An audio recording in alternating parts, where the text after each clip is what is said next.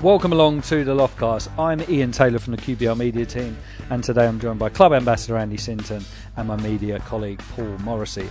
We'll be looking back on Friday's narrow defeat to Fulham in the West London derby, as well as the season so far. As well as all of that, we'll be delighted to be joined by actor and huge QBR fan Paul Bullion. Paul, thanks for joining us here on the Loftcast. We're recording live from Loftus Road, a stadium that I'm sure you always enjoy coming to, whether it's to watch matches or to take part in a podcast. Absolutely. I love coming to this ground. Ever since I was, I think, 6 or 7, my first game. Came to see QPR Man City, and we won 1-0. And ever since then, it's a very special place to come to, and I hold it dear in my heart. A 1-0 win, you say, on that first game, and a win.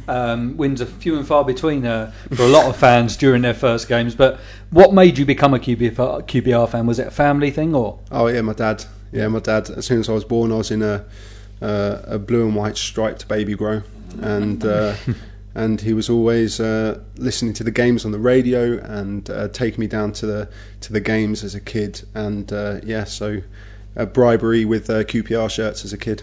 And are you a local guy? My dad grew up in Hayes, and his work moved to Milton Keynes, so I was born in Milton Keynes. But he insisted that I supported QPR, and I'm now addicted. And you've never looked back since. What are your earliest memories? You mentioned that Man City game as being the first game. I guess that would be the earliest memory. But what are your best memories from those early days following the R's? It's got to be Trevor Sinclair's goal. As a kid, you walk into school very proud to talk about that, because at the time, obviously, as a kid, you collect like football stickers, and everybody was swapping around the Premier League stickers, but I stuck solidly with the nationwide Football League stickers. I think me and my brother were the only ones that used to collect them, so we just swapped with each other on the playground at home. Trevor Sinclair's goal. I also remember a game, I think it was against Port Vale, where we were 4-0 down, and we came back to 4-4, and I think it was on ITV. And my brother was saying, just turn it over. It's over. And my dad said, no, anything can happen. And it was a 4-4 draw, and we were jumping around our front room, and that was very exciting. I think I keep that now when I come to games, and you do see, for various reasons, fans sometimes leave 5-10 minutes early, and I'm, especially like the other night, Friday night Fulham, you see some fans leaving, but I knew there was going to be a lot of added time, not quite 9 minutes, but I think it was fair because there was a lot of I thought time wasting going on during the game, and anything could happen. I thought, this could go our way, and when they missed a penalty, I was buzzing. I celebrated like we'd scored a goal, but it was great, and I think that attitude that my dad had towards games, anything can happen. It's rubbed off on you. It's rubbed off on me massively. You talk about Trevor Sinclair then, being one of your earliest heroes. It's a game for Grenfell that you and Trevor were both part of. What an amazing occasion it was. We'll talk in depth about that now, I think. How did it feel for you, a lifelong QPR fan, to not just run out and play in that game, but also rub shoulders with some of your heroes?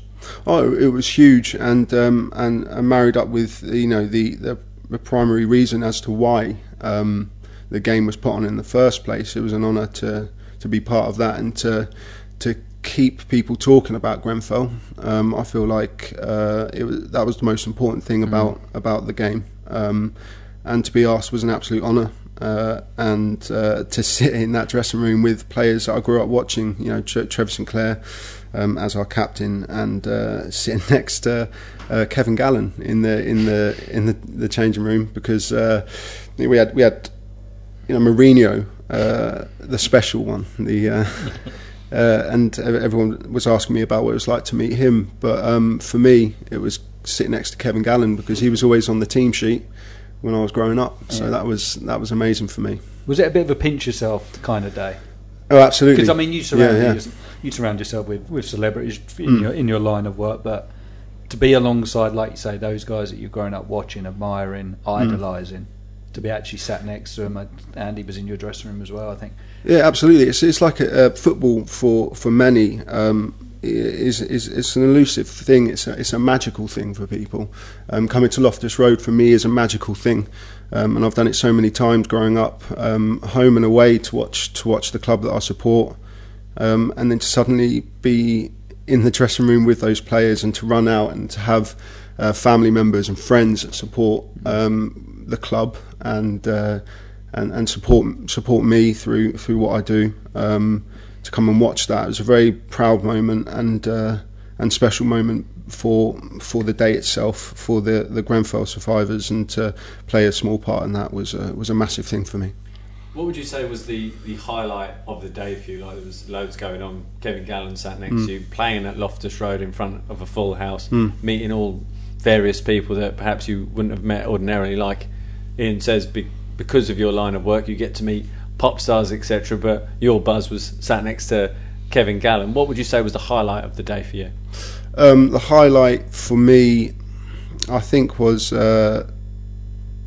just the community feel around the club. I think football sometimes gets a lot of bad press, and it was seeing my name on that team sheet, standing in the circle at the start, talking about the people that are involved, the firefighters, the survivors, having the firefighters being subbed on, and then sitting there at half time. I sat next to one of the firefighters, and we're listening to the songs, Emily Sandé and Rita Ora and Marcus Mumford, and one of the firefighters turned around to me and just said, "This is special, isn't it? This is really special." And I was like, "Absolutely, this is amazing." And you could hear a pin drop when she was singing. There was absolute silence, and it was the song choices were perfect for the day. And QPR really did. I mean, it sounds really corny, but that song lyric, "You've got the light to fight the shadows," and I think QPR did that day, and I was very, very proud of my club. Andy, you played an active role in the game, including actually being out there, donning the boots once again. And it really was, I mean, it's a month on to the day that we're recording this. It was one of those days that still everybody in the offices, still the fans, everybody's still talking about a month on. But what's important now is that years on, decades on, that there's a legacy that's being created, and the club and the community trust are going some way to doing that. Yeah, very much so. I'm actually going down there this afternoon. There's a football thing going on during half term. There's the programme going on which attracts a lot of the kids either directly or indirectly affected. That's so important that it does continue over a number of years, because what we see a lot of times when there's a tragedy, you see one major event happen, and that's it. But going on from what Paul said, it's a month in, but for me still a really, really special day. I, like Paul, was very proud to play a very small part in it. A lot of people went to extreme lengths to make sure the game took place. It's great to see the community come together, great to see our club, what we did for the community, but as you rightly say, it has to be an ongoing thing. And obviously the main point of it was to obviously put smiles on faces of those who've been affected by the fire, but ultimately it was to help raise funds as well to help those families to move on with their lives, rebuild their lives in many cases. When do we hope to have a figure from the money raised on the day of Game for Grenfell? Hopefully later this week. Obviously there's going to be a 50-50 split. 50% will go directly to the survivors, then 50% will be for wider community projects. Those discussions, like Andy alludes to there, are still ongoing with the second aspect of that. But yeah, hopefully a final figure this week. I think the final figure will probably just be short of £1 million, which is an incredible amount to raise in such a short space of time, because I think we've alluded to it a few times that those projects sometimes take between 9 and 12 months to set up. We did that in 6 weeks. So to create such a wonderful event and to raise such an incredible amount of money will go a long way. And it's not just about what we do now, though. We've touched on it. It is the legacy going forward. There's meetings with the FA, with Arsenal, Chelsea, who kindly gave their Community Shield pot $250,000. QPR as well, QPR and the Community Trust, Marcus Mumford. There's meetings set up in the next couple of weeks, so we'll know a little bit more, and obviously as and when we'll keep supporters informed about what are the next steps. And it's that second 50%, so 50% goes to families, the second 50% is for the wider projects. It's that 50% that will help to create that legacy you're talking about. Yeah, very much so, and Andy touched on it there. He's off to some of the soccer schools this afternoon. It's not just about football though, because whilst football's great for the young boys and some of the young girls to be involved in, it's about what we can do for the adult survivors, what we can do for the young girls, people that have lost loved ones, people that. And I spoke to Nick Burton, who was one of the survivors, and I spoke to him this morning. He's still in a hotel. We need to help these guys out as much as we can. We need to give them some kind of relief away from the ongoing encounters and problems that they're still suffering. So we do a lot of brilliant work at the club with old age pensioners, with the Extra Time Club. So it'll just be looking at. Probably, if it ain't broke, don't fix it, because what we already do aside from Grenfell is great, but let's try and get in some of these projects now, align them to Grenfell so that it gives everybody hope for the future. And that's the fantastic thing I think about Grenfell, is it let the community know that people are listening. Yeah. Because, like you say, if you're stuck in a hotel room and you're trying to find a way out and try and rebuild your life, I think Game for Grenfell was a voice for that situation, and it let the people know that they are being listened to, and that's a massive thing. Aside from all the money, that of course is very, very important. Yeah, I think it was awareness as well as monetary gain, wasn't it, on the day? Because you saw it in the pitch invasion at the time. I was thinking, oh God, not a pitch invasion. This is a disaster. But it was just those people over there sitting behind where we are now, in the QP and the R behind us in the Ellerslie Road stand. It was just those guys there, and it was almost that emotion just got the better of them, and that was what the day was all about. They were so close to Ollie Murs. They just wanted to get close to Ollie Murs. We all felt very safe. No, it was incredible, and you can still donate. The Game for Grenfell Virgin Money giving page is still online. I think there's over 23,000 there, and like I say, the final total we're expecting just to be short of £1 million, which is incredible, and there's a lot of people that deserve credit, but there's also a lot of work still to be done, and to ensure that the Game for Grenfell legacy lives on. Chaps, a 2-1 defeat to Fulham on Friday night, but I think we all felt a little bit aggrieved at full time, because certainly in the 9 minutes of added time, if not the 90 minutes that preceded it, QPR really gave it a go and kept going, Andy. Yeah, I think all our fans, me included, would have gone away thinking, we've had a right go there, but just came up a little bit short again against a really, really good side. A side that's coming into... it pained me to say that, but they are a good side. Yeah, they are a good side. Got a lot of pace, coming into a bit of form, but we're in the game. We're very close, and we're inches away from snatching something. Smith's had one cleared off the line. Alex Smith has come up and Tobler in head. He's actually got a great chance.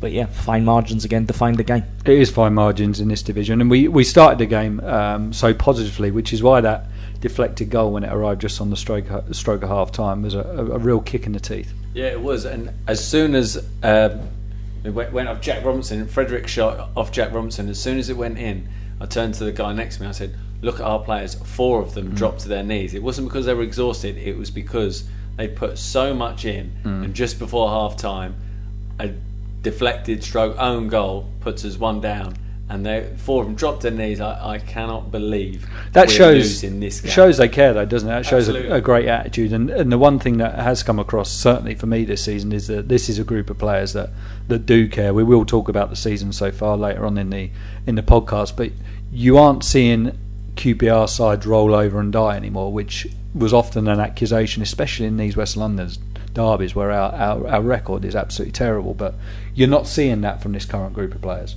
Absolutely, they put in a real shift, and I speak for a lot of fans when I say that I'm happy to see players playing for the shirt.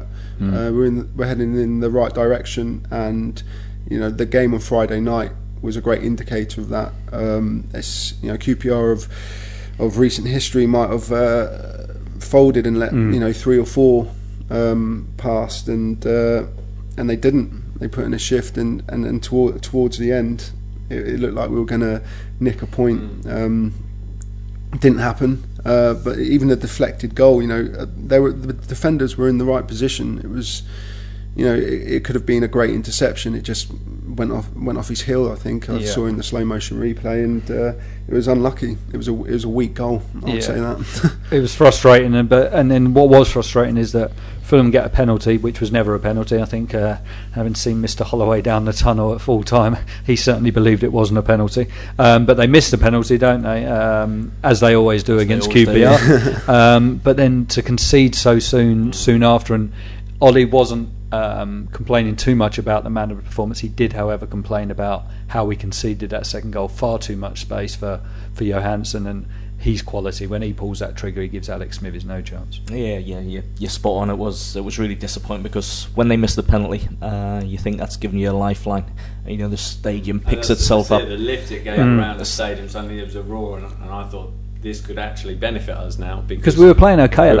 Exactly. It was just sort of starting to tail off, like, we run out of time. Then they had the penalty, and you think game's over. Then they miss it, and you think, right, game on. And then within a couple of minutes, and I remember Middlesbrough last season, when Alex Smithy saved the penalty and put it round for the corner, and the stadium's all buzzing. They scored directly from the corner, and it was similar situation. Yeah, it was frustrating, because up until then we'd been on the front foot, not necessarily creating the chances. And the one accusation that I would level at us on Friday night was that final ball was missing all too often. Would you agree with that, Andy? As a fellow wide, as a wide man, as I say, an ex-wide man. I quite like what I've seen in the majority of the games this year, but that's probably been, if you take the season as a whole, the 11 games, just when we work the ball into good areas, it's that cross with the right technique going to the right area, or someone just if you're laying it off, we call it pass appreciation, and put it with the right speed so someone can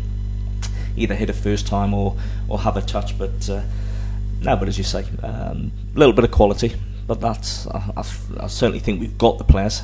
It's just finding it and them stepping up to the mark and producing their best, as we've seen. You go back to the first game of the season, we were outstanding. You go to Sheffield Wednesday, we were outstanding. You turn it around against Hull, we dominate the game against Ipswich until the last 6 or 7 minutes, and they score, and they give us. So as I say, we're just having a little bit of a blip at the minute, which I'm sure we'll come to as we digest the season, but no panic stations. Sorry, go on. I was just going to say the stats were very encouraging Friday night. 24 shots, I think. 24 shots, not all of them on target, but we're getting ourselves up the pitch, and like you said, on the front foot for some good moments of the game. And if we can just convert those chances, then we'll be moving the right way up the table. Social media is often something you can gauge, can't you, in terms of supporters' reaction, and certainly after a derby defeat you always expect it to be really negative, but it wasn't. And even people leaving the stadium on Friday night, I think, because when Connor scored, that gave us hope, and then for those last 7 or 8 minutes after he scored, it was all one-way traffic. And I think if the game had gone on for even maybe another 2 or 3 minutes, it would have probably been a share of the spoils, which probably on the balance of play might have been about right. Yeah, we had a big chance just after Connor had scored. I think within a minute Luke. We had that big chance from Luke Freeman. Keeper pulled off a great save. But I also think a good gauge as well is the people in the stadium. At the final whistle, they're absolutely gutted to lose to local rivals. Fulham have filled the away end, and they're full of voice and singing. And you looked around, and everyone was stood applauding the QPR players off the pitch. And that doesn't happen too often after a defeat. It certainly doesn't happen too often after a derby defeat. And I thought that was testament to what was a really encouraging performance despite the result. One guy who got a lot of the plaudits after the game was Jack Robinson. Ian Holloway openly told the media that Jack was a player that he was potentially looking to get out on loan at the start of the season just to give him some game time, but he's made the most of a number of defensive injuries at the heart of the QPR, back 3, 5, 4, whatever it may be, and he's taken full advantage. For the last 6 games, he's probably been the standout player. Yeah, he's been excellent. He's waited a long time for a run of games, and I think that's the important thing with Jack. He's backed up playing on a Saturday, then playing on a Tuesday, a Friday, Tuesday, a Saturday. He's had a real run of games, which over the last couple of seasons, through no fault of his own, he's had horrendous injury problems. And it's been good to see, because we've been decimated at the back. But out of that sort of adversity, he's come strong. And Alex as well. Baptiste has been really, really steady, and now showing what an important signing he has been and will be as the season goes on. So yeah, out of a poorer sort of run, there's always positives to take, and he's been a major one. Do you think Ollie will see him more as a centre back now than a left back? I think he's got to, hasn't he, with the form he showed? Yeah. He has to. Yeah. He said on Friday he's the first name on the team sheet now. And I think the pleasing thing for Jack is, he gives you that flexibility, he gives you balance with his left foot, but he's played in a 4, he's played in a 3. He can go to left back if need be. So yeah, it's terrific. He's almost 3 players in one, if you like, position wise. And he's very disciplined as well, isn't he, Paul? Like on Friday against Fulham, when we're throwing everyone forward, Jack was the one who stayed back and stayed right on top of their striker, and we were able to pin Fulham in because Jack wasn't letting anything go beyond him. He was winning those aerial battles, winning the 50-50s, nicking the ball off him, and just happy to sort of set people off on their way again. Absolutely, and it's so harsh to have your name there as the player that scored the own goal.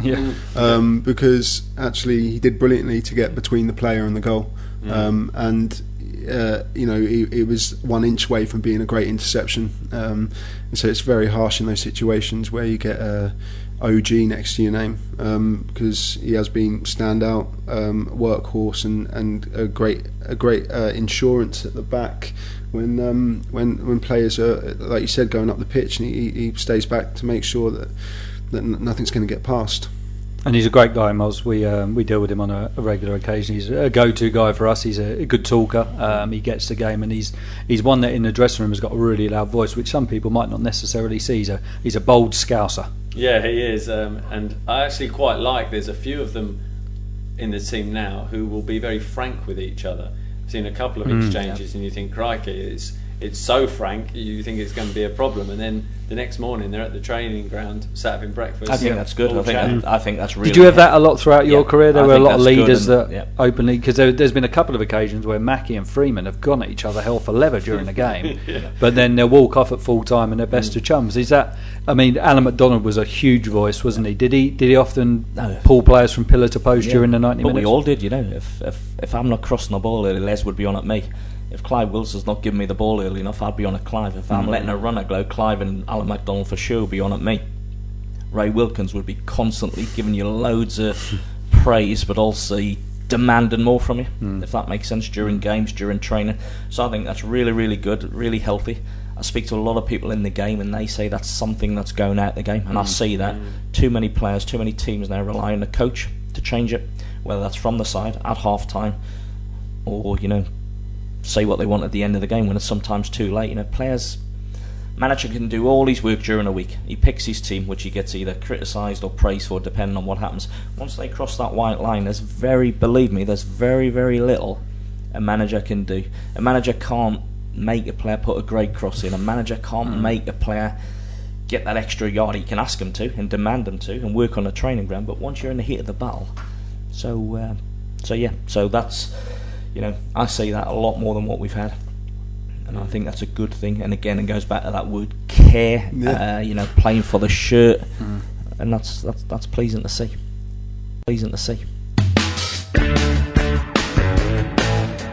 11 games played, 13 points on the board, 16th in the table. Andy Sinton, is that about right? I think we're probably a couple of points short. One of our performances have warranted and deserved, but you know what? Sometimes I get a little bit fed up of leaving the ground saying, "Oh, we're unlucky." We've got to stop being unlucky, and we've got to turn these good performances into something. But no, you look at the start of the season. If you split it almost, you can't split 11 games in 2. But if you take the first 6, you've got 10 points. Last 5, we've tailed off a little bit in terms of certainly results, performance-wise to a degree. But we're in every game. If you look at the 11 games, we beat Reading 2-0. We lost at Norwich 2-0. Every other game has either been drawn or decided by the odd goal.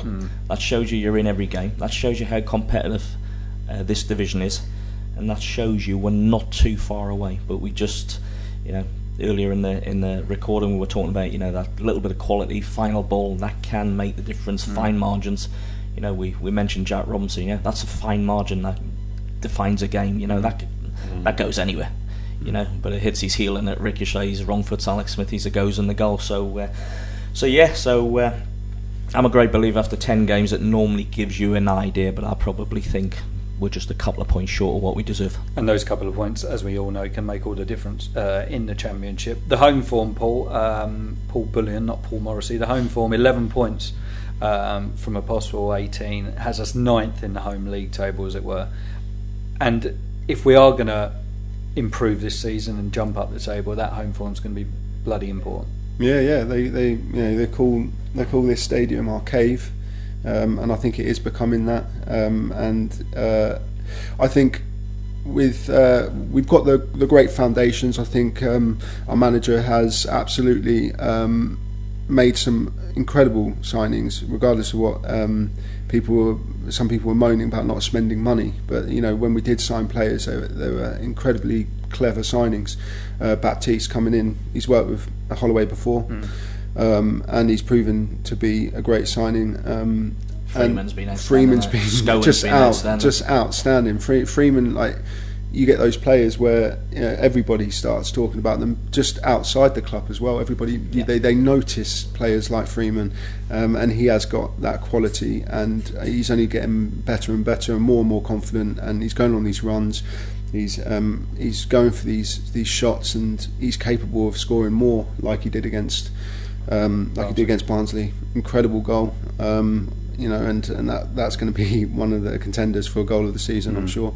And I think moving up the table can happen just by a few tweaks, but the foundation's there, the confidence is building in the players, and if we can put a string of results together later in the season, there's no reason why we can't be up there. And going back to what I said earlier, you've always got to believe anything can happen, and we have the foundations there to do that.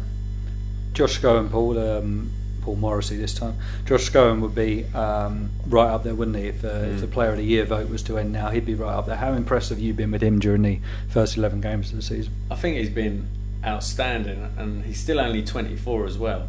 It'd be interesting to see just how far he can go in the game, because I think he's an excellent player, and you have to take your cap off to the recruitment at QPR when you think to get Josh Scowen on a free transfer when the sort of money that's been paid. Wolves paid £15 million for a defensive midfielder. To get Josh Scowen on a free transfer is incredible business. Then you look at Luke Freeman, was a nominal fee. Alex Baptiste, another free transfer. I mean, it's incredible that the players we're getting in for the outlay, and compared with obviously what we've done in recent years as well.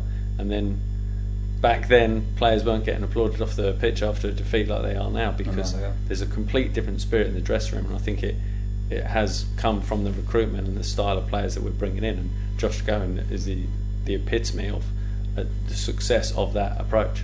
In my 10.5, 11 or so years here, and Paul not too far behind, the away form has been a problem. It continues to be a problem. There's 2 games coming up that on paper you would like to think we've got a chance of winning against the 2 bottom clubs in the Championship. Andy, can you put your finger on why, despite encouraging performances away from home, it's not necessarily yielding a positive points return? No, I can't, to be honest, and that's the frustrating thing. End of pod. Because if you look at the games, Cardiff were ahead. Well, I can put my finger on it. We give stupid goals away. So there's your answer. Or we give poor goals away at critical times. So we're doing really well at Cardiff, who had won the first 4 games or 5 games, whenever it was. We're ahead. Back pass goal, deflection. We contribute to the goal against us. We're well in the game at Norwich, 3 minutes into the second half. Give a goal away by our undoing. Well worked goal, but we contribute to the goal again.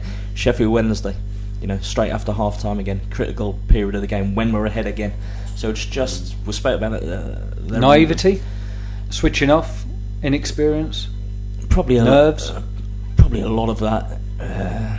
Everything that you've just mentioned there comes into it, but again, fine margins, better decision making, and we'll be absolutely fine, because some of our away performances, Sheffield Wednesday, excellent. Norwich, first half, nothing in the game, against the team now are starting to hit form and go well. Middlesbrough away, we're resilient, we stay in the game, we scored 2 away from home, which if you score 2 away from home, you should be getting some of the game. But Pav hits the post with a few minutes to go, so we could walk away from there a point.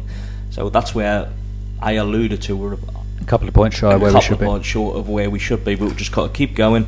Got to keep knocking at the door. We've got to keep believing in ourselves as a club, as a team. The players certainly have got to, look at themselves and how can they improve, how can they get better. Whether it's extra work on the training ground, whether it's just mental concentration at half time when you go in and naturally you settle down a little bit. That's a key period just after half time. Did that Barnsley game show though that there is that fight and that character? Because again, we've looked back on Friday night, but looking back on Tuesday again, we could have folded at 1-0 against Barnsley, and we have done. I look at most of our games this year, and I don't think fight or commitment or character can be called into question, because I could reel off the load against Hull. We turned it round. Ipswich, we had to withstand the last 5 minutes. Millwall, we came back from 2-0 down and probably should have won the game. The other night, you throw in the kitchen sink at them, albeit people might say, well, it was only 10 minutes and you're entitled to. Yeah, you are, but we did. So, and you're away from home, so you're always going to be up against it. Exactly. So Cardiff, you go and put on a really good performance, and again concede from your own undoing, and then concede on the stroke of half time. Now, Paul mentioned Alex Smith, he's saving a penalty last year. Then Middlesbrough scoring from the corner. He pulled off a hell of a save at Cardiff, and they scored from the corner. Yeah. So it is those fine margins, really fine margins. But the pleasing thing for me is no one's playing us off the park. No one's hammering us. As I just said, every game's either drawn by the odd goal. Yeah. So that fills us hope. We've been decimated at the back. So that's a character. I was going to touch on that. As a player, as a former player, have you ever known? Not in one position. That's the thing. I mean, even though we're playing three at the back, whereas you sometimes play a four or what have you, we've lost at some point throughout the season. Everybody has been unavailable. I mean, Grant Hall's a huge loss, isn't he? Because when he plays, the stats suggest that we're a far better side, and the points return suggests that as well. But you're looking here, Perch pretty much going to be out for the season. Anua out for months. Grant Hall, by the time he comes back, it will have been months. Lynch has been out for weeks. Corker has had injuries, and we know he's had personal problems as well that have ruled him out for months, weeks and months. It's incredible when you look at it, and then you're looking at someone like Jack Robinson, who has for 18, 24 months been sidelined through injury. Now all of a sudden he's played 6 games in a row. So there are obviously downsides to having so many injuries. There are upsides with someone like Robbo being able to come in and play so many games. But incredible the challenge that Ian Holloway and his staff face by patching up a team just to go out there on a Saturday at the moment. That's what they've had to do. Nedamanua, I believe, is a really, really good defender. Sometimes you don't realise what you're missing until he's out. But as we said earlier on, through adversity gives people a chance. Baptista's come strong. Robinson's done really, really well.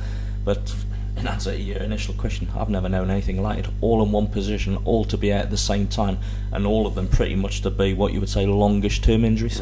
And yet the rest of the squad, touch wood, everybody's really been fit for the majority of the season, haven't they? Everybody's looking for a piece of wood to touch now. But the majority have been, haven't they? Especially the midfield three. They've been available throughout really the season. I think there's only been 2 games, isn't there, where one of those 3 hasn't Josh missed out with a dead leg, and Mass was ill, wasn't he? That's right. Apart from that, those 3 have played every week and looking great. They do. Great. They look so good together. If you're a midfielder trying to get into that team, you're not only trying to dislodge one of them, you're breaking up the partnership of that 3, and that partnership is so strong. I think Ian Holloway is going to be very reluctant to bring anyone in for one of those 3. As a supporter, Paul, and having seen a lot of the games, would it be the performances of those midfield 3 that really give you room for optimism between now and the rest of the season, because they've been absolutely outstanding as well? Yeah, their link up's incredible. They give us a lot of flow.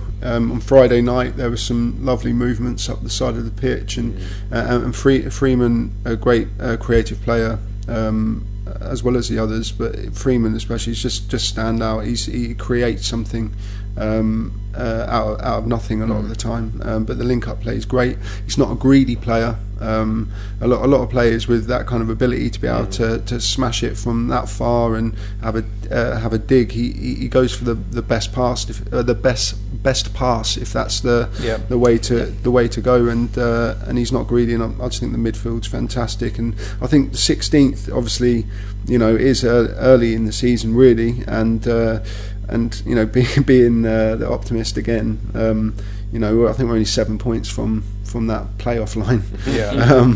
So we'll see where we are again in a few months. I think 16th is, I've just looked at that now. I didn't really think about that, but as a number, you go, 16th. That's a relegation battle. Yeah. But we're early in the season, and 7 points is just a string of good results. And if you look at it as well, a lot of people prior to the start of the season were all saying, well, given the lack of investment, given the lack of players, it's going to be a relegation battle anyway. So, if anything, it has been a better than average start. Yeah, I would agree. I think you're right. That's the first thing you look for. Last season, we did narrowly avoid relegation. So your first target is to improve on that. And like you say, because there wasn't a great deal of money spent, that's the natural fear, if you like, that we're going to be in another relegation battle. And like you say, Paul, you see 16th and think, well, 11 games into the season, perhaps that is what is ahead of us. Who knows? But because of the way we're playing, the style of play, how we approach games, how we attack teams, I'm confident that we'll be pushing away from it. 12 days until we're back in competitive action. A trip up north. Do you like the northern twang there? To Sunderland. Sunderland, a team that you always just expect to roller coaster their way back to the Premier League after being relegated last season, but it's not worked out that way, is it? As things stand, second bottom in the table, having had a very tough start to the season under Simon Grayson. Such a big club, Can I say I'm quite pleased to see it because I'm a black and white. Growing up where I was from, they were the big rivals, but that's a massive club, great support. And I'm like you, a lot of people thought they would get relegated, but be pushing to get straight back up. But for one reason or another, hasn't worked. Change of manager, Simon Grayson's gone in with done well most of the places he's been. Good reputation, but just hasn't quite happened. But they've had a couple of decent results, but we've got to be wary going into that game because I think we've been here before sometimes, haven't we, when we're talking about a team the wrong end of the table on a poor run of form. It's about us, we've got to go QPR way, isn't it? Exactly. We've got to go up there and we've got to get something from the game, simple as. 1 point from their 5 home games at the Stadium of Light. That tells you everything about why they're in the position they're in. And the Stadium of Light over the years has been a hotbed of football in the Premier League days, especially. They'd turn over a lot. I remember, when they turn over the likes of Man City, Tottenham, Arsenal. They do give teams a right going over at their place. But like you say, for one reason or another, it hasn't worked out. Their overall form, drawn 3, lost 6 in their last 9. So it's a real opportunity for QPR, despite what Andy's just said. It is a real opportunity to get that monkey off our back and get that first away win of the season. Yeah, it definitely is. They've got 7 points all season. 6 have been away from the Stadium of Light. When, like you say, they've got amazing fans, and they have, but go to the other way, they can actually be your biggest downfall. Problem. Yeah, it can be a strength but a big weakness. There's that expectancy as well. Also, they will have seen what happened when Newcastle got relegated. They came back as champions. They're now, I think, 6th or 7th in the Premier League. Sunderland a year later have gone down, and they look like they're falling straight through the trapdoor again. So there's that expectancy and that nervousness at the Stadium of Light, and I think that's obviously transcending onto the pitch, and it is a huge opportunity for us. My only concern with that is, we've been here before with QPR. Will QPR fans be going there? I think QPR fans will be going there expecting at least a point. And I get that completely, because look at Sunderland's stats. But with expectancy, anything can happen. As players, when you're playing in front of stadiums like the Stadium of Light, and there is that weight of expectation and things aren't going your way, if you're an opposition player, what are you thinking? The first 10 minutes, the first 20 minutes are key. Silence them, and then the boo boys start. Yeah, give them absolutely nothing to pick them up. Similar to like we did at Hillsborough. Yeah, similar to that. There will be, Paul's alluded to it, there'll be a nervousness, an agitation, an expectancy. The natives up there are restless, because they don't like, quite rightly, where they are. So we've got it's like a game of chess. We've got to counteract that. So start solid, start strong, frustrate, certainly give nothing away, then see what happens. But they obviously haven't been great at the back. If you look at the clean sheet record, So again, it comes back to us. Can we work the ball into areas? Can we find that cross killer pass? Can we get bodies in the box? Can we get on the end of things? Can we make the most from our set plays? All of that comes into easy game, isn't it? Yeah. I love that idea. I love that idea of using their fans to our advantage. Yeah. If we can frustrate them and get their fans on their team's back, and then that's great. And because from Sunderland's point of view as well, you think, right, we're home to QPR, who are 16th in the table. Well, we've got to win this one. As a Sunderland fan, surely that's what you're thinking. You're looking at a team that's 16th. Yeah. You're at home. Well, if we're not looking to win this one, where are we picking up our points from? So the expectancy level will be raised from Sunderland's point of view for this one. And I think because of our style of play, if we start how we have pretty much almost in every game this season, which is on the front foot, getting at them, pressing them, forcing them back, I think we could turn their fans on to our advantage very, very quickly. And hopefully by that time we might have a couple of the centre halves back as well, which will obviously boost Ian Holloway and his staff. Andy, how do you see us approaching that game? Is it a case of, like Paul says, being on the front foot from the first whistle? I don't think Oddy really knows any other way, does he? Yeah, other than probably a couple of games last year, certainly when we won away at Reading and we sat off and let them have it, because that was more to do with the way Reading played. I think this year the approach has been get in their faces, stop them playing, high energy from the front, which, as I say, has been really, really pleasing to a degree. Just got to make use of situations when we do get it wide, or we get a set play. It's just that final ball, and just keep the back door shut, keep your concentration, keep your focus, discipline, do your own jobs, and I think we'll be absolutely fine. Absolutely fine. Paul, just before we finish, thanks again for joining us. It's been a pleasure having you on the Loftcast. What would be your summary then? 11 games in, a game against Sunderland, and then after that a game against Bolton, who are also languishing at the wrong end of the table. What are your feelings after 11 games? Speaking as a fan, as a supporter of the club, I am feeling very positive about where the club is at. I feel positive about the squad, about the attitude of the squad. You can't put a price on that passion that's coming through from the players. You can't buy that passion.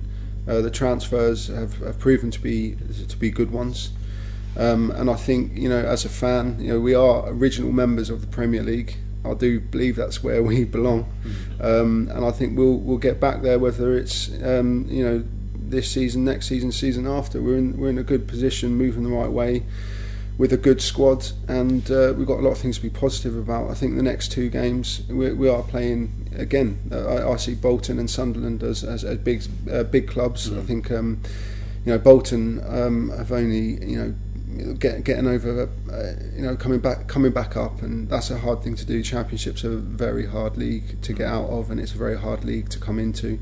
And obviously Sunderland, they have massive expectations on them, being the massive club that they are. But I think we can use that to our advantage, and go in there positive.